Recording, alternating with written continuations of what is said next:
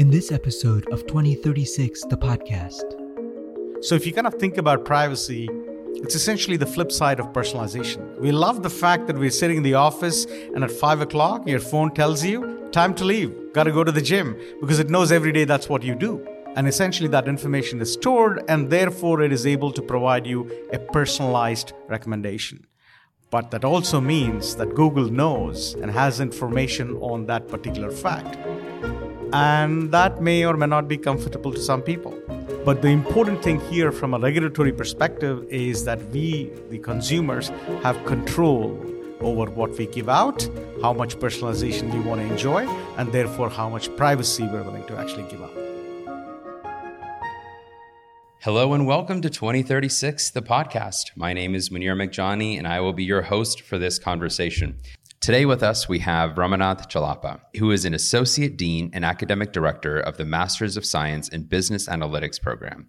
He is the Gosweda Foundation Term Professor of Information Systems and Operations Management at the Gosweda Business School, Emory University.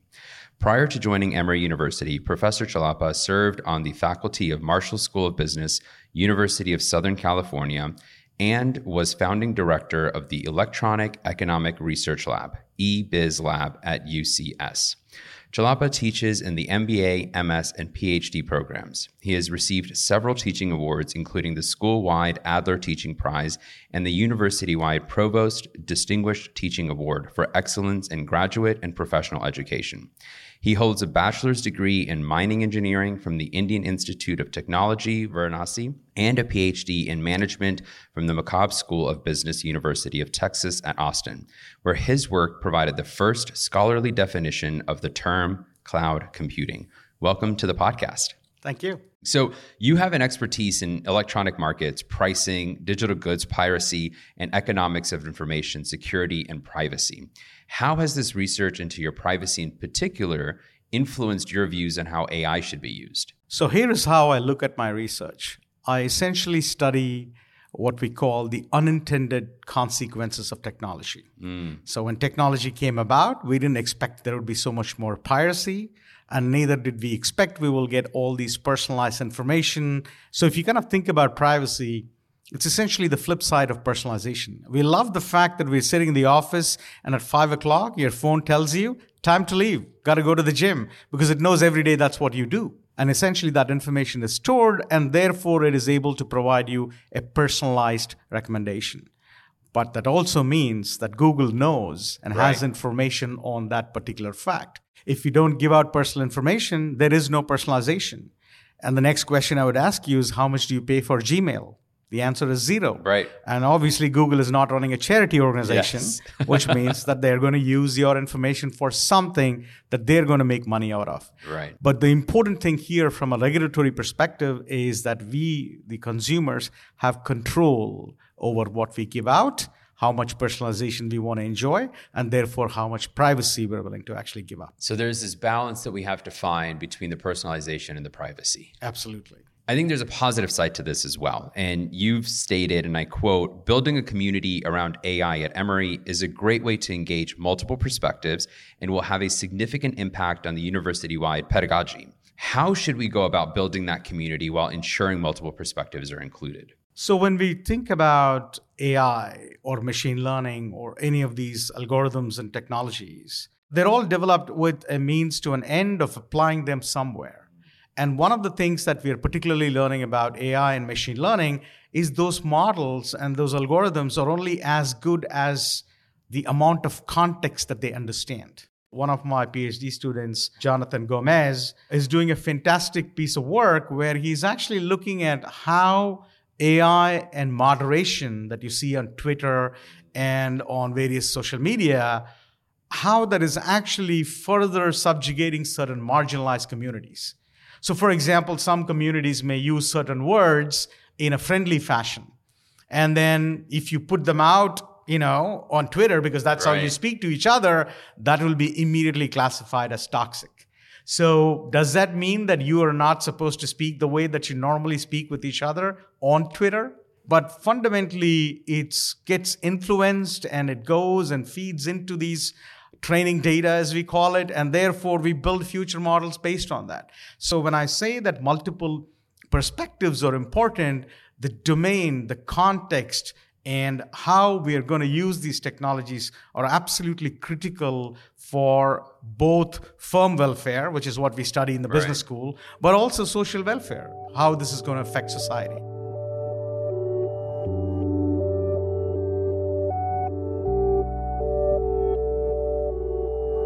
AI and especially technology is ever changing, but probably one of the fastest growing fields of exponential growth, right? What do our students and individuals who are in this field need to thrive as data leaders for the centuries to come? So one example I can give you is about the kinds of programs we have started, particularly in the business school. A program that I run is what is called the Master of Science in Business Analytics. Right. And the reason these kinds of programs are important goes back to sort of your earlier question about, we need to know where these are applied. And these are essentially the same questions that a lot of firms are facing. We have the fancy firms like Google and Facebook and all of these talking about fancy machine learning and AI and algorithm. But a lot of the regular firms are still putting together data. They're trying to connect the inventory data with the sales data, et cetera, right? So our goal in these kinds of programs to create data leaders is essentially to say, you have to first understand the business problem you're trying to solve before you go about simply running models. So that context is even more important to us in the business school, because we know there are fantastic computer scientists who develop fantastic models, but how do you apply them in a firm, in a business, in society is fundamentally something that we want to train our students in as well. As we're growing into this, right, what do you think it is that we must invest in for our continuous use of this data and AI to build a better world?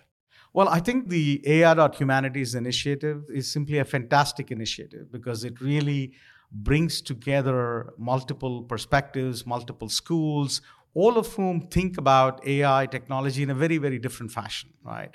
So there are two components to it in my mind. One is we need to invest in the research. We need to invest in what more can we do, what more can we learn, and what more can we contribute. But research is no good if you don't take it to the classroom. And that is really where the investment and the nature of the kind of programs that I was talking about are critical, not only for the student's education, but the student can go on then to educate the firms and the places they're going to be working in. And hopefully their society as well. So you talk about society and especially our students at Emory who want to take on things that are bigger than them, right? And previously we talked about how kind of AI can not only just be racist, but really start targeting individuals based on their culture. What is it that we can do to help prevent that? How do we make that better? I think we need to have folks who are concerned about these problems, regulators, involved in the early design of these products. Because once these products are designed, they start making money. It's very hard to put the genie back in the bottle. Right. And this is a larger question than AI to kind of think about, is everybody participating in this technological growth and change? The answer is no. And so some conscious effort needs to happen towards not only acquiring kind of the monetary benefits, but even the basic participation. If you don't have a good phone, if you don't have internet connection, you're done. And we saw that during the pandemic when schools had to go the extra mile to ensure the marginalized kids to be able to access education, right? I mean, education, I think of it as a fundamental right. Yeah. And if it is a fundamental right, the manner in which it is delivered should be accessible. Right.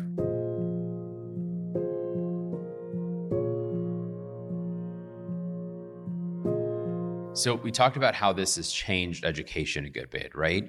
What is a way that you see this technology has changed business that we may not know of unless we were sitting in your seat? Well, I think, we see the obvious ones, right? Because these are the consumer gadgets that we actually use. What we have not seen essentially are the things that happen in the back. Things that happen in a supply chain, things that happen in inventory management. We always say in the business school, the goal of a firm is profit maximization, and profit is revenue minus cost. The revenue part we understand well because as consumers, we know we are buying this stuff, we are paying money, But technology has also played a significant role in the reduction of the cost of operation of the firm. That makes a lot of sense. So I did some research on you in the back end when we were preparing for this. And over again, I saw a theme when you were talking that you're very interested in the role of social media as well. What is it about that interests you, and how is that changing our landscape? It suddenly allowed us to say things we would have never said, except in close quarters. Today, we have people posting their breakfast that they had in Dunkin' Donuts or whatever on Facebook, Instagram. So it has kind of removed a barrier. And so what is interesting about removal of that barrier from a firm perspective is that not only do firms have data on what you purchase, but what we are seeing with social media is that we are giving out behavioral information, intent. Oh, I'm thinking about buying this, and then we tell everybody. So that change in our behavior influenced by a new technology, and therefore the consequence of that leading to a whole different set of products, etc., is just fascinating. Do you see a world where we get paid for our data, where the more I'm on Instagram, the more Instagram pays me because they're using my data? Yes, there are tremendous amount of monetization techniques that are happening. But I think the question that you're asking touches upon a more fundamental point, which is that you own your data. If somebody else is using it, should you not be compensated? The current compensation is in the form of personalization. But there are lots of other people who are also not compensating you and using your data, which we may not be even aware of. And so, in fact, one of the earliest papers I wrote on privacy is actually we should treat your private data as though it's a land right. You own that property, you can lease it for over a period of time, and the role of the government has to be, let's ensure that contract is maintained. Yeah. And I think the government is often catching up to this technology, right? Oh, absolutely. I mean, I think they are way, way, way behind. Yeah. As someone who's seen the back end in and out of this left and right, are there any protective measures that you take or that you recommend a listener takes with their technology? Have a pretty decent password. Okay. If possible, use two-factor authentication, which is basically anytime you log on anywhere, there will be a text message that will send to your phone, which will have a number. Without that, nothing moves forward. And I guess there will come a time eventually we may have biometric implants or something that is easily readable by whatever device you're kind of using. I mean, and we have that, right, with fingerprints and face scanning as well. We do. So you are also very much in the form working on music digitization. What does that look like and what does that mean? That's an interesting field, and it is actually a bellwether in terms of what might happen to domains and industries that do not accept the fact that technology is going to change them. The music industry for a long time relied on what we call a bundling strategy, right? So you had to buy a CD. Right. And in a CD, there are probably about 10 to 11 songs. I don't know who died and made $19.99 the price of a CD. They came up with a number.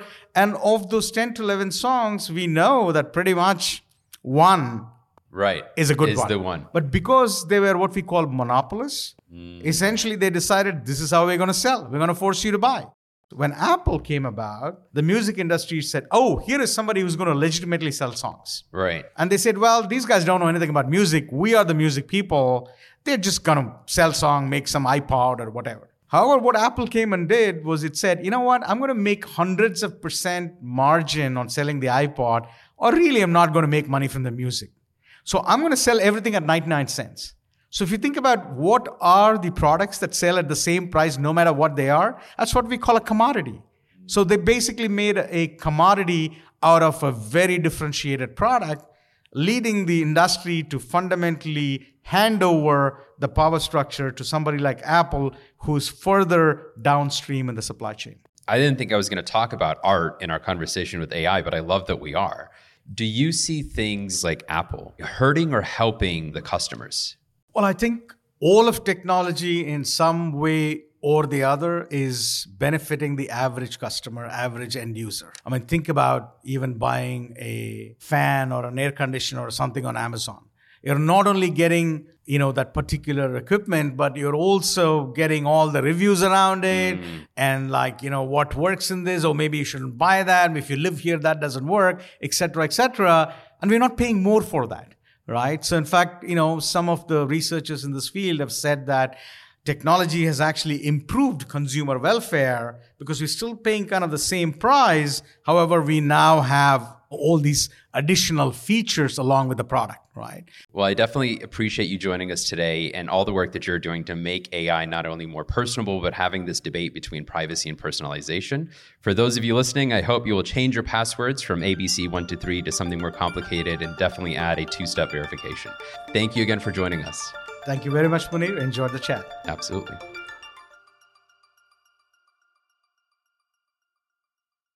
On the next episode of 2036, the podcast. If the work that we have done generationally puts us in a place where students are more expressive about what they need to be successful, we have a responsibility to listen, especially because we may be using mental models that does not include the diversity of students that we have on our campus now, We have more students who are learning differently. We have racial differences, regional differences. So when you have a diverse student body, and we have worked to destigmatize giving them information about what they need to be successful at a place like Emory, then we have a responsibility to listen to what they're telling us.